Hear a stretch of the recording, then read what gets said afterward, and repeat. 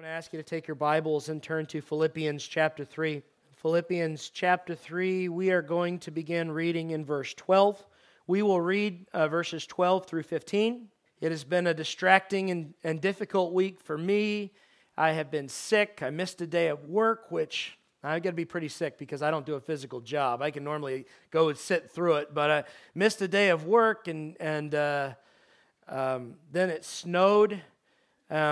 It just so happened yesterday morning, I was in a basketball gym with a bunch of sixth graders when it started snowing outside, and that was the end of practice. We continued on for a while, but I'm trying to talk to them about basketball, and they're looking at me saying, "It's snowing." And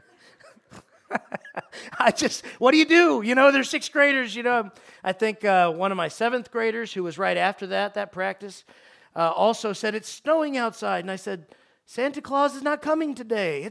Let's focus on basketball." But anyway, it has been a distracting time for me. I know that there are many others under the weather, but I mean, as a sincere request before the Lord and to you all, let's give the Lord the attention that His word merits this morning. Let's focus here. And let's read verses 12 through 15, which is not to the end of the chapter. I believe verse 16 will go with the next chapter better, but we're going to read through verse 15 this morning. "Not that I have already attained or am already perfected." This is Paul writing now. "Not that I have already attained or am already perfected, but I press on that I may lay hold of that for which Christ Jesus has also laid hold of me. Brethren, I do not count myself to have apprehended, but one thing I do, forgetting those things which are behind and reaching forward to those things which are ahead, I press toward the goal for the prize of the upward call of God in Christ Jesus. Therefore, let us, as many as are mature, have this mind. And if in anything you think otherwise, God will reveal even this to you." And we'll stop there. Now this, I believe, is Paul's concluding statements on what we began back in chapter 2. So let me just catch you up to recently here with a few catch-up points, okay? Not the Heinz style, the Reggie style. In verse 3 of chapter 3, Paul introduced the idea of the circumcision people. And what this was, the circumcision people are going around to all of these brand new churches, telling new Christians that if they really want to be faithful to the Messiah of Israel, to Jesus, that they must undergo this medical procedure, which is excruciating and dangerous and can have long-term implications. But they're saying, look, in the Old Testament law, we had to undergo this procedure. If you are an Israelite, you must undergo this procedure. Therefore, if you are going to worship the God of Israel, you must also undergo this procedure. And he is dealing with that, and he is rejecting it wholesale, saying, no, Jesus Christ is the fulfillment of the law. Jesus Christ has put to the end this reliance upon circumcision and these things that differentiate us from the other peoples of the world. And in Christ, now from another passage, there is no Jew or Gentile or male or female or Scythian or barbarian. In Christ, there is only Christ Jesus. In other words, in Jesus, we are a new people. You do not have to become an Israelite. We are a new people.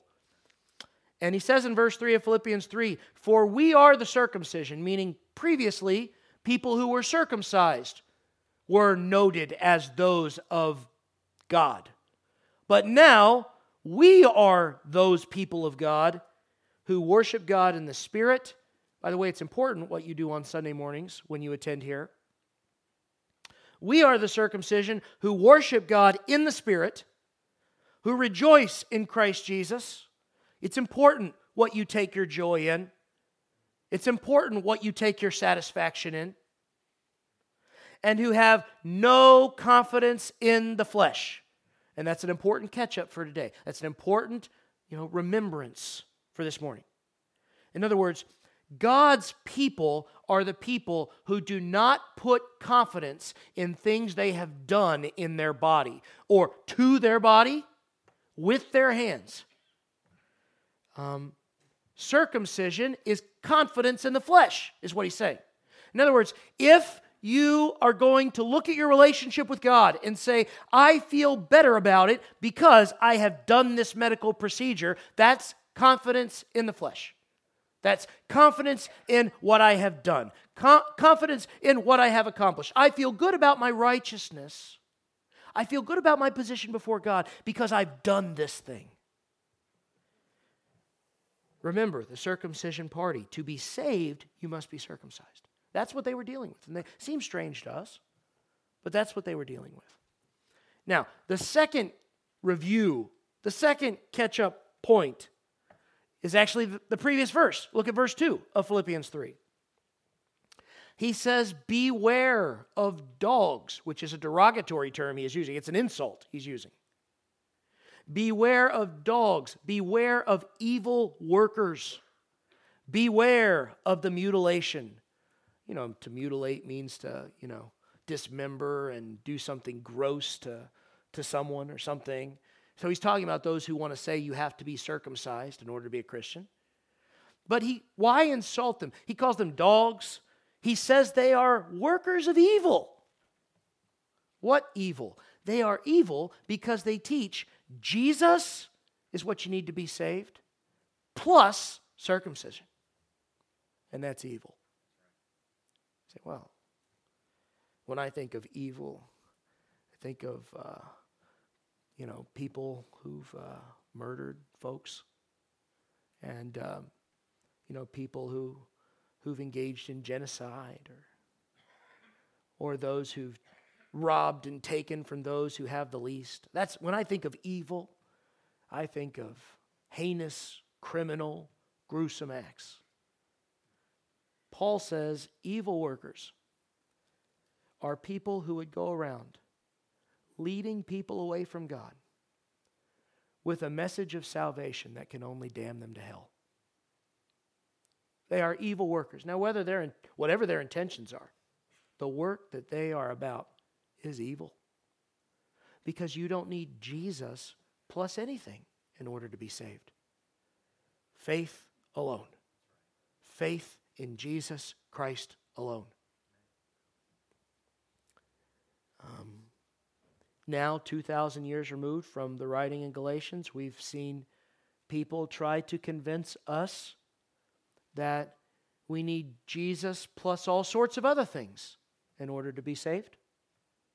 The equation is always changing.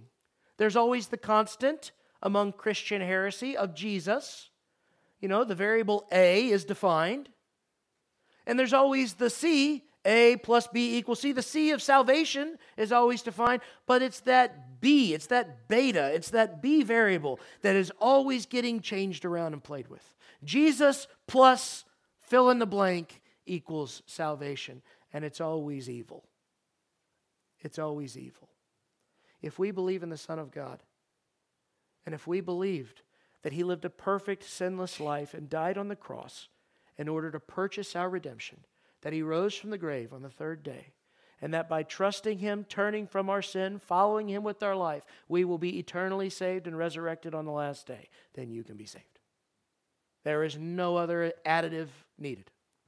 Not circumcision, not baptism, not communion, not speaking in tongues, not some other book, not some other practice, not some other deed, creed, or statement. Jesus alone. And anybody teaching anything else, whether they realize it or not, is doing evil work. Because they are making the very gift of God's salvation dependent upon something that God Himself does not require. They are leading people away from God. They are making salvation more complicated than the Son of God gave His life to simplify.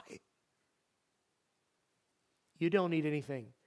Listen, when the precious Son of God gives His life to accomplish something, nothing that you add to it is going to make a bit of difference.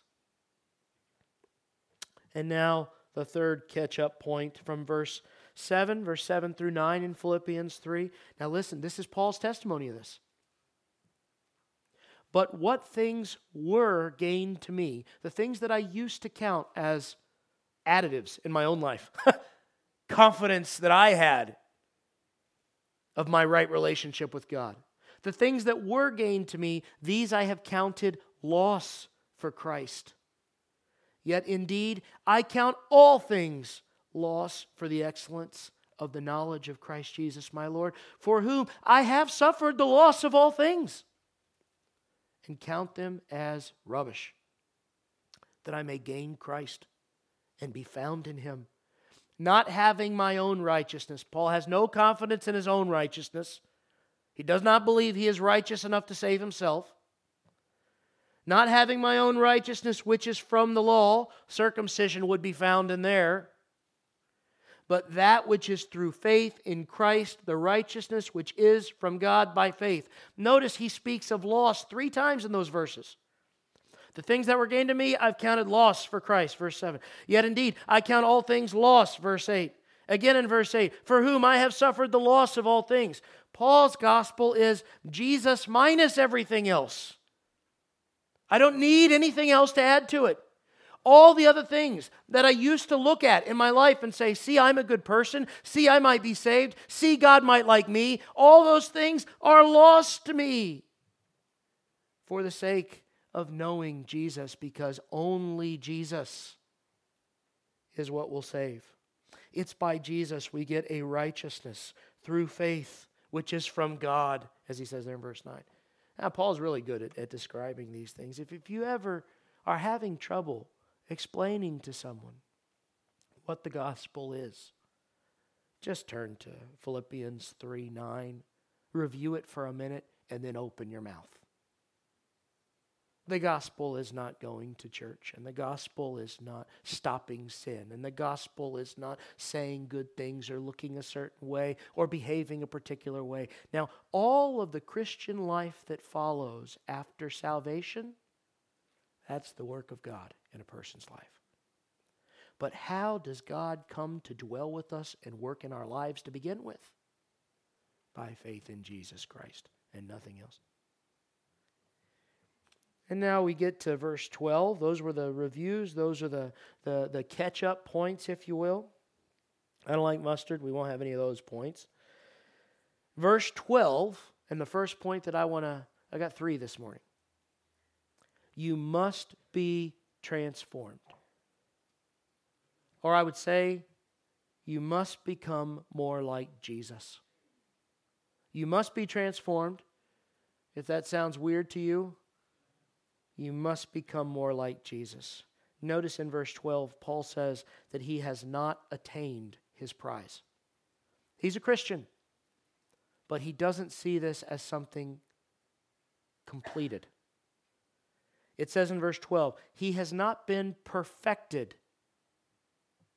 So this is, according to Paul, a work in progress.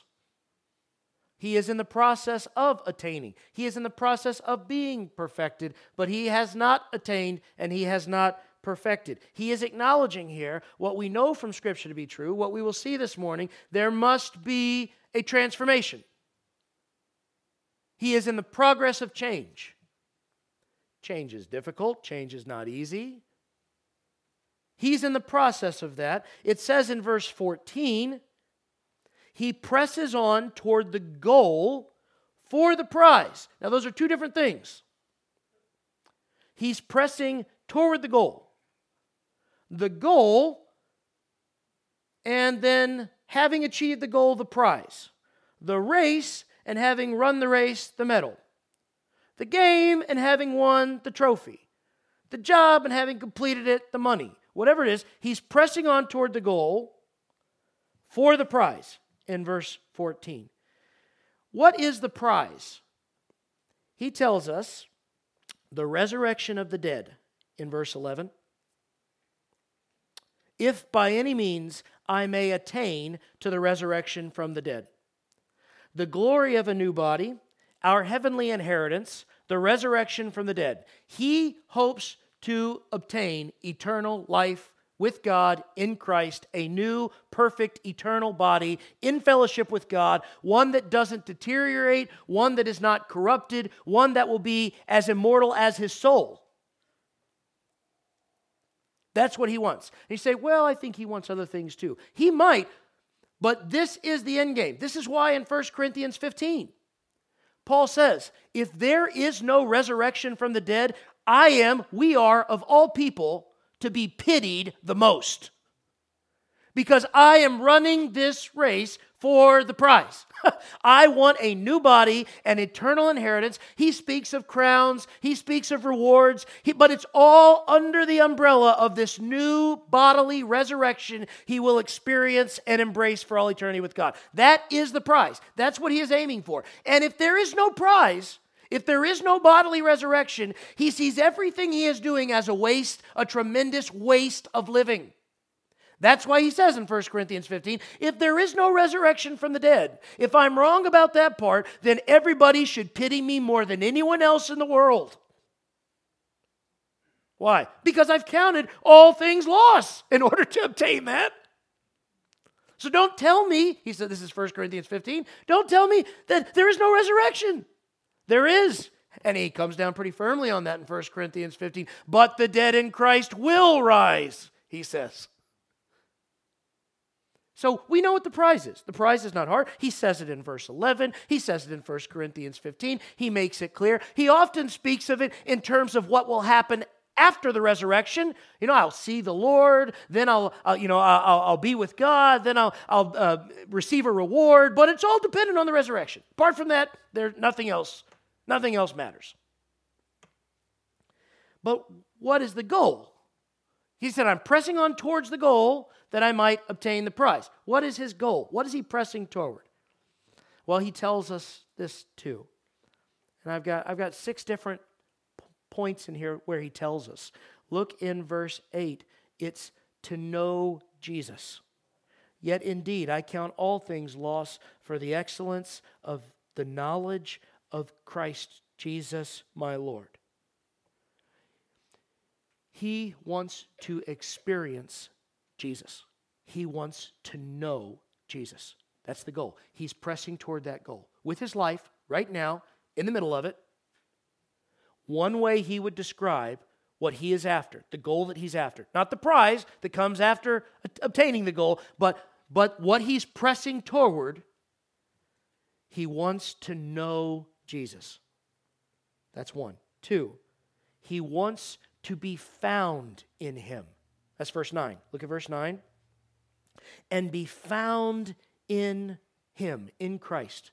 Now, being found in this sense is an evaluation. He wants to know Jesus. He wants to experience Jesus. And he wants, at the end of his life, when God calls his life to account, he wants, at that final day when he dies, to be found by the Creator of the universe, to be securely in Jesus. He wants to be found by God, to be a true Christian, a true follower of Christ, someone truly redeemed by Christ. He is seeking a good evaluation, a perfect, a complete evaluation when he dies. The third thing, to have his righteousness, verse 9.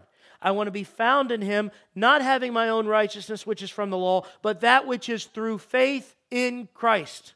When God evaluates me, I am not looking for him to grade all of my actions and say, Paul is righteous. Look at Paul. When God evaluates me, I want him to find in me the righteousness of Jesus Christ. That's what I want him to find. That's the third thing. First was to know Jesus. Second, to be found in Jesus. Third is to have the righteousness of Jesus. The fourth, he wants to know the power of Jesus, specifically in the resurrection. This is verse 10. that I may know him and the power of his resurrection. I want to know, I want to experience what Christ experienced when he rose from bodily death. I want to know the power of Christ's resurrection. Fifth, to share in his sufferings. Verse 10. The fellowship of his sufferings. I want to know him and the power of his resurrection and the fellowship of his sufferings.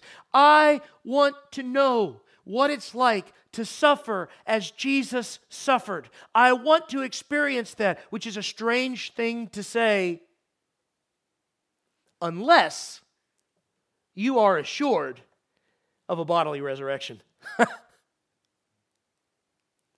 When I spend eternity in a resurrected body, I want to have experienced, like Jesus, suffering for the great God of creation who has saved me. I don't want to go through all eternity in a resurrected body with no experience similar to Christ. I want to fellowship with Christ in his sufferings. I want to have a story, a glorious presentation of God's work in my life. I want to have a story that means something in all eternity. I want to know what Jesus knew. I want to live as Jesus lived. I want to share in his sufferings. And then the last thing I identified here in verse 10, to give his life as Jesus did to the Father. Being conformed to his death, he says. I don't think Paul means, I want to be crucified someday. That's not conforming. This idea of conforming is a transforming thing. If you are out of conformance, that means you are not doing what you should do and you have to comply. You know, some of us at work will from time to time have compliance training. You know, we have a standard that you are not conforming to, and now we must train you so that you comply to this standard, right? The idea of conforming is a transformational idea. I want to conform. I want to be conformed to his death, which I think he means I want to offer my life as a living sacrifice to God as Jesus did. I want to offer my whole life to God. I want to spend my life conforming to the work of Jesus Christ. I want with my life to renounce earthly possession and earthly gain and earthly, things. I want to pursue heaven with the same intensity as Jesus did. I want to conform to his death. I want to lay down my life and serve God. This, I think, is the goal. We might summarize all 6 of those points by saying Paul's goal is to be what we were made to be in the first place. That is, the image bearers of God. As human beings, we were created in the image of God. I think even the most prideful person here would acknowledge that we often do a very poor job of bearing the image of God.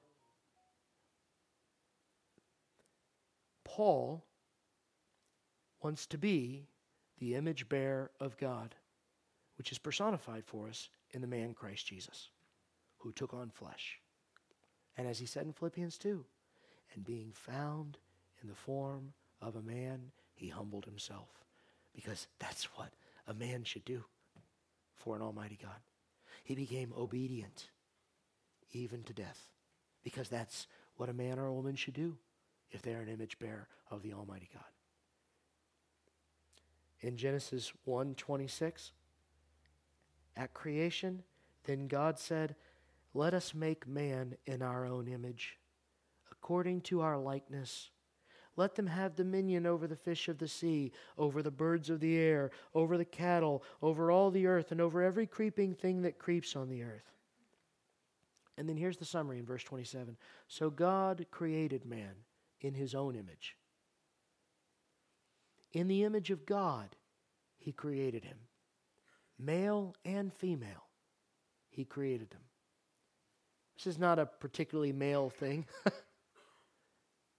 Male, female, created to be the image bearer of God. And it's true. Just look at all creation. I mean, we fly over it in the skies. We domesticate animals. We cut down grand swaths of land and build tremendous structures. And sometimes we replant grand swaths of land and tear down tremendous structures. I mean, lions don't rule the world. And bears don't rule the world.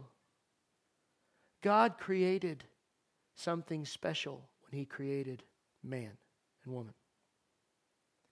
He created people capable of bearing His image in creation. And then we ruined it with sin. Sin corrupted this, but not hopelessly, because Jesus can redeem it. In Romans 12:2, here's the verse that comes to us. Do not be conformed to this world, but be transformed by the renewing of your mind, that you may prove what is the good and acceptable and perfect will of God. Oh, image bearer, man, woman, don't be conformed to the rest of the sinful world, but be transformed by the renewing of your mind, that you may prove what is the perfect, what is the good, what is the acceptable will of God. This is what God wants for you. This is the goal. To bear His image as His Son did in a fallen world. Romans 8:29.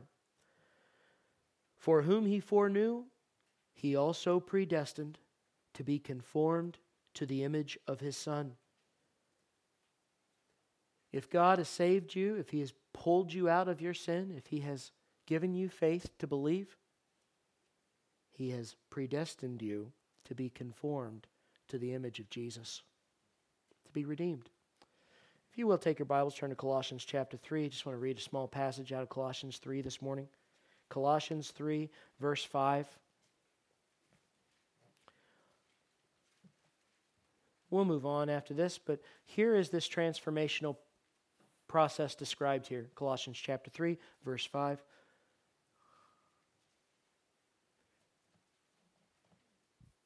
He says, therefore put to death. Sounds a lot like what he's saying in Philippians. Therefore put to death your members which are on the earth, these things that are very earthly: fornication, uncleanness, passion, evil desire, and covetousness, which is idolatry. Because of these things, the wrath of God is coming upon the sons of disobedience, in which you yourselves once walked when you lived in them. But now you yourselves are to put off all these things: anger, wrath, malice, blasphemy, filthy language out of your mouth. Do not lie to one another, since you put off the old man with his deeds. That's the transformation.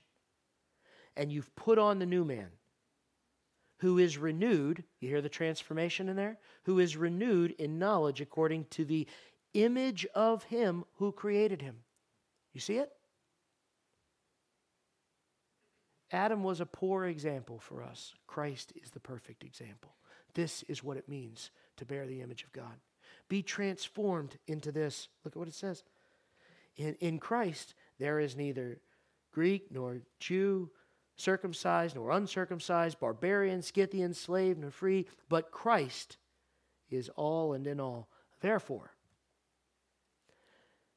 now here, our Christian character flows from this personal transformation.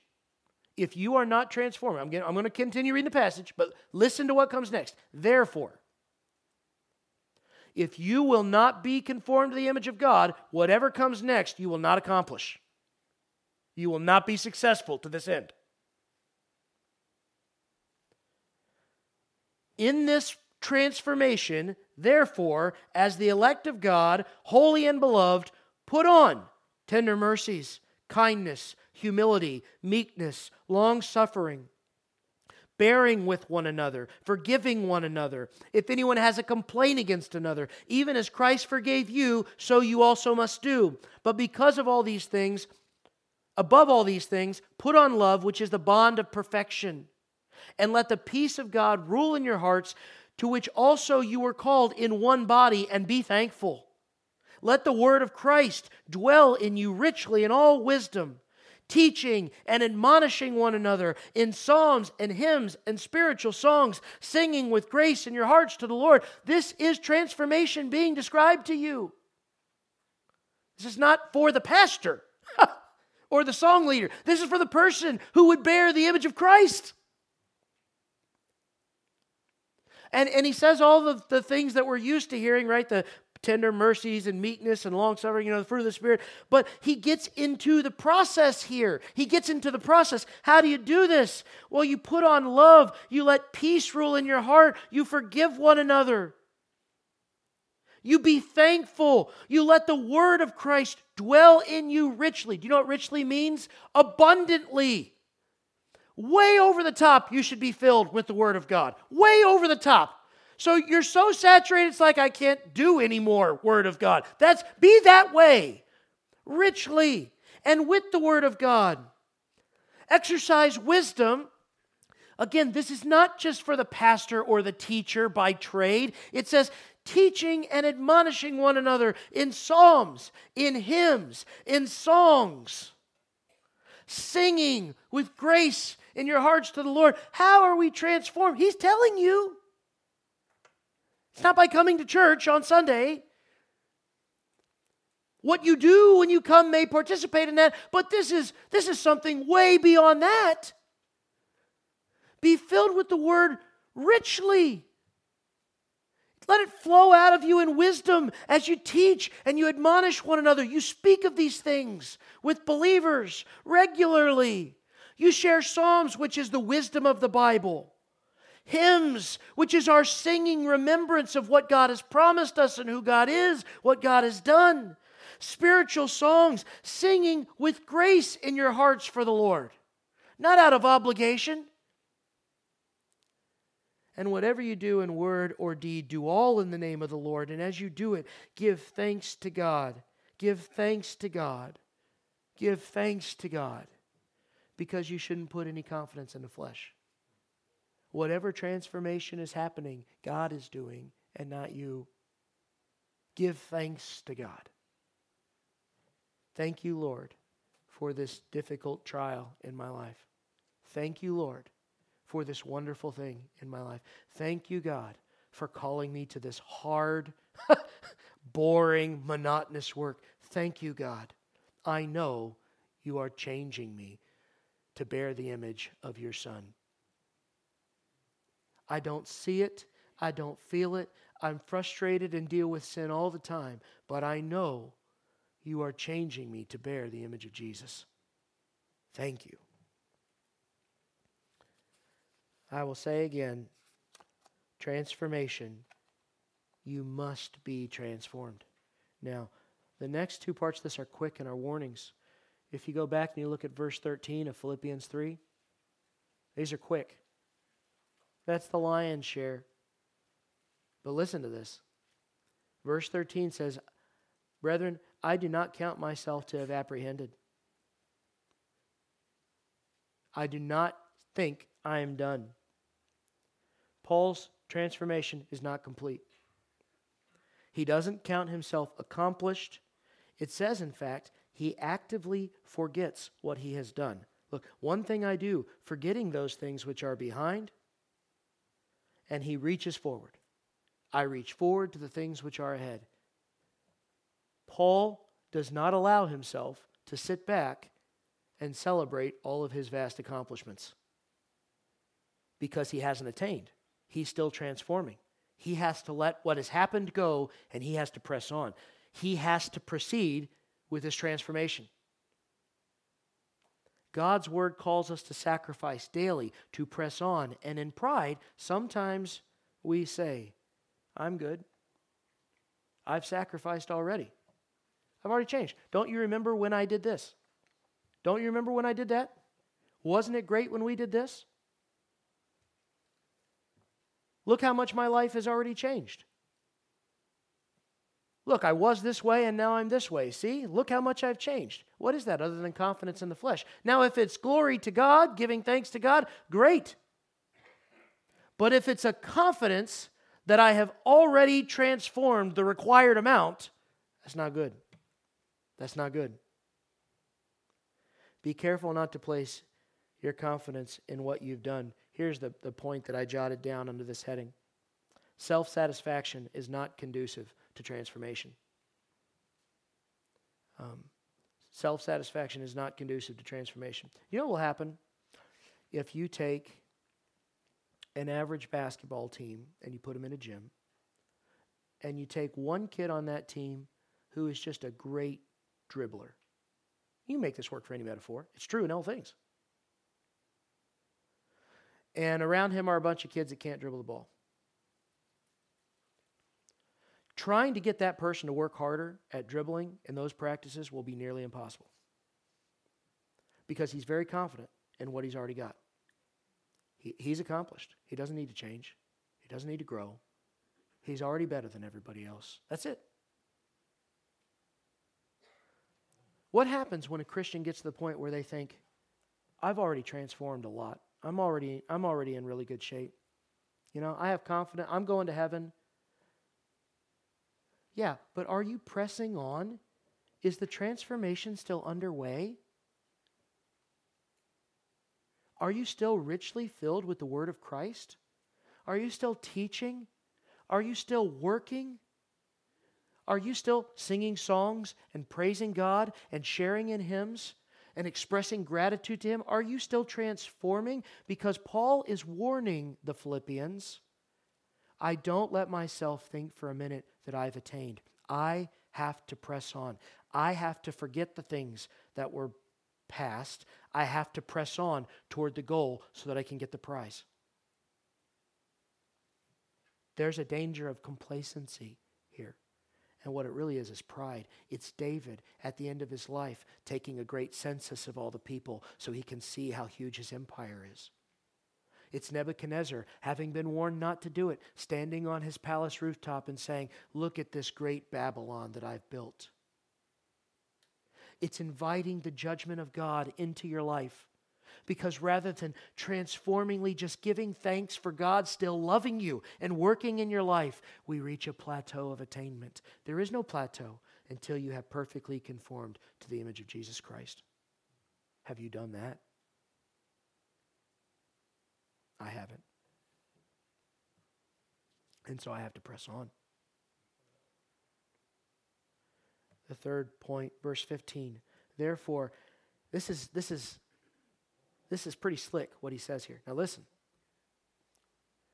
Therefore, let us, as many as are mature, have this mind. Now, this mind is important if you've been paying attention in Philippians, because he starts by, you need to have the mind of Christ in chapter 2, verse 5. Remember, and the whole big thing about, Jesus became a man and became obedient unto death, that was all while he was pleading with them to have the mind of Christ, to humbly, faithfully obey and press on even to the point of death. That's the mind of Christ.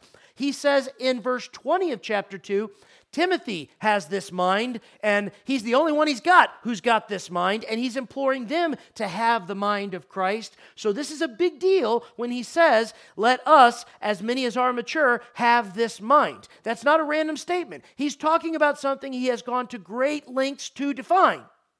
The mind of Christ.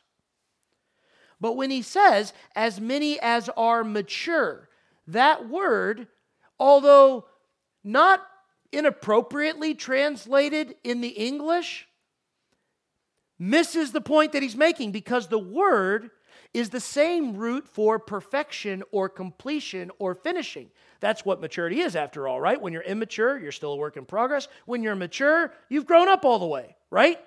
So it is the idea of maturity, but in the context of this passage, it looks back to verse 12, where he says, not that I have already attained or I am already perfected. And then he says, same language here, Therefore, let us who are perfected, let us who are mature, in the English is the word that's being used here, but behind it, in the Greek, what Paul is writing, it's the same idea. He's saying, if you're perfect, have this mind. But what is the mind? The mind is forgetting what's behind, pressing towards what's ahead, so that we will be transformed. In other words, what he's saying here is, mature Christians press toward maturity. Completed Christians press toward completion. Finished Christians press toward the finish line. Do you want to know what a perfect Christian is? What a mature Christian is? A perfect, mature Christian is a Christian who knows that this is not complete and presses with all their heart towards the finish line. That's what a mature Christian is. A perfect Christian is not a sinless Christian. A mature Christian is not a sinless Christian. A perfect, mature Christian is a Christian who has the mind of Christ, pressing toward what God has called them to until the very end. That's perfection. They don't look back and say, I'm good because I completed this, or because I did that, or because I changed like this. Those may be great occasions to celebrate the greatness of God. They're no occasion to take confidence in the flesh. A mature Christian knows, boy, I can evangelize and see 1,000 people saved tomorrow. And if I stop there, I'm not bearing the image of Christ. Because the image of Christ serves unto death. Unto death. And then he says, I feel like this is something that every Christian can relate to saying here. Look at what he says. And if in anything you think otherwise, if any of you guys disagree with me, God will reveal even this to you. If you disagree, it's because you're not a mature Christian. And as you go along, you'll see that I'm right. But you know the sad part about that? Those who are faithful to God over the course of a lifetime will see the Christian people who press on and the Christian people who grow complacent and disinterested in becoming more like Jesus. And you'll see Paul's right. You'll see it. It's sad, but it's true. And yet when you see a Christian pursue God to the very end of his or her life, it is a glorious thing. It is much more magnificent than seeing somebody get to retirement with a ton of money in the bank. When you see a Christian get to the end of their life, having pursued Christ, having run the race to win, and you see the transformation not just of a few years, not just of a decade or two, but of a lifetime, it is a glorious thing to see. I don't know about you. I'm going to screw up 1,000 things in life. I do. I'm in the process of doing it now, I'm sure. But I never want to get complacent about serving and knowing and experiencing Jesus. I don't want that. I want to, like Paul and like many examples before us, I want to press toward until the end. There'll be time to remember and celebrate in heaven. The Bible tells us that. God will call to work all the things that have been done that are worth celebrating. There will be a reward. Now's not the time. I want to press on to the very end. And my hope for you as you listen to a message like this is that you'll do a few seconds of evaluation. Say, you know what? Have I grown complacent in these things? When I feel the conviction from a tough sermon, do I look at my life and try to find evidence that, no, I'm okay? Or am I pressing on sacrificially with the mind of Christ, trying to know and experience God, sharing in his sufferings, looking forward to the power of his resurrection, am I pressing on? I hope it's a quick checkpoint for that. And beyond that, I hope there's a sense of encouragement here. You, as long as you are a Christian, have the Spirit of God in fellowship with you. He will be faithful to work in your life, to transform and renew you, if you just press on. Nobody, if you're not doing a good job of this right now in your life, nobody's asking for some blood sacrifice here to make things right. No one's looking for any tearful expression of, oh, I've ruined it. No, God will be faithful if you'll just get back on course and press on. Just press on and see what the Lord does. Let's close with a word of prayer.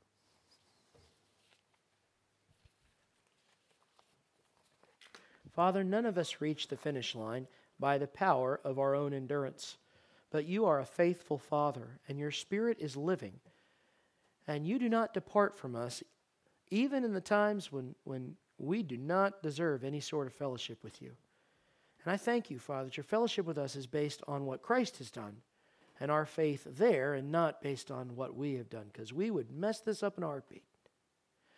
But Father, I pray that you will encourage us by your word, as I hope you've done this morning, to press on, to not be satisfied, to reject earthly contentedness, to seek a peace that comes from you, not a peace found in the things on the earth. Help us to love you, to be gracious when we speak of the work that you do in our lives, to be patient with people around us, to be forgiving, to be encouraging, to be teaching and exhorting, to be a singing people, to be a praising people, and to give you glory and honor that you are due as you work in our lives. It's in Jesus' name that I pray. Amen.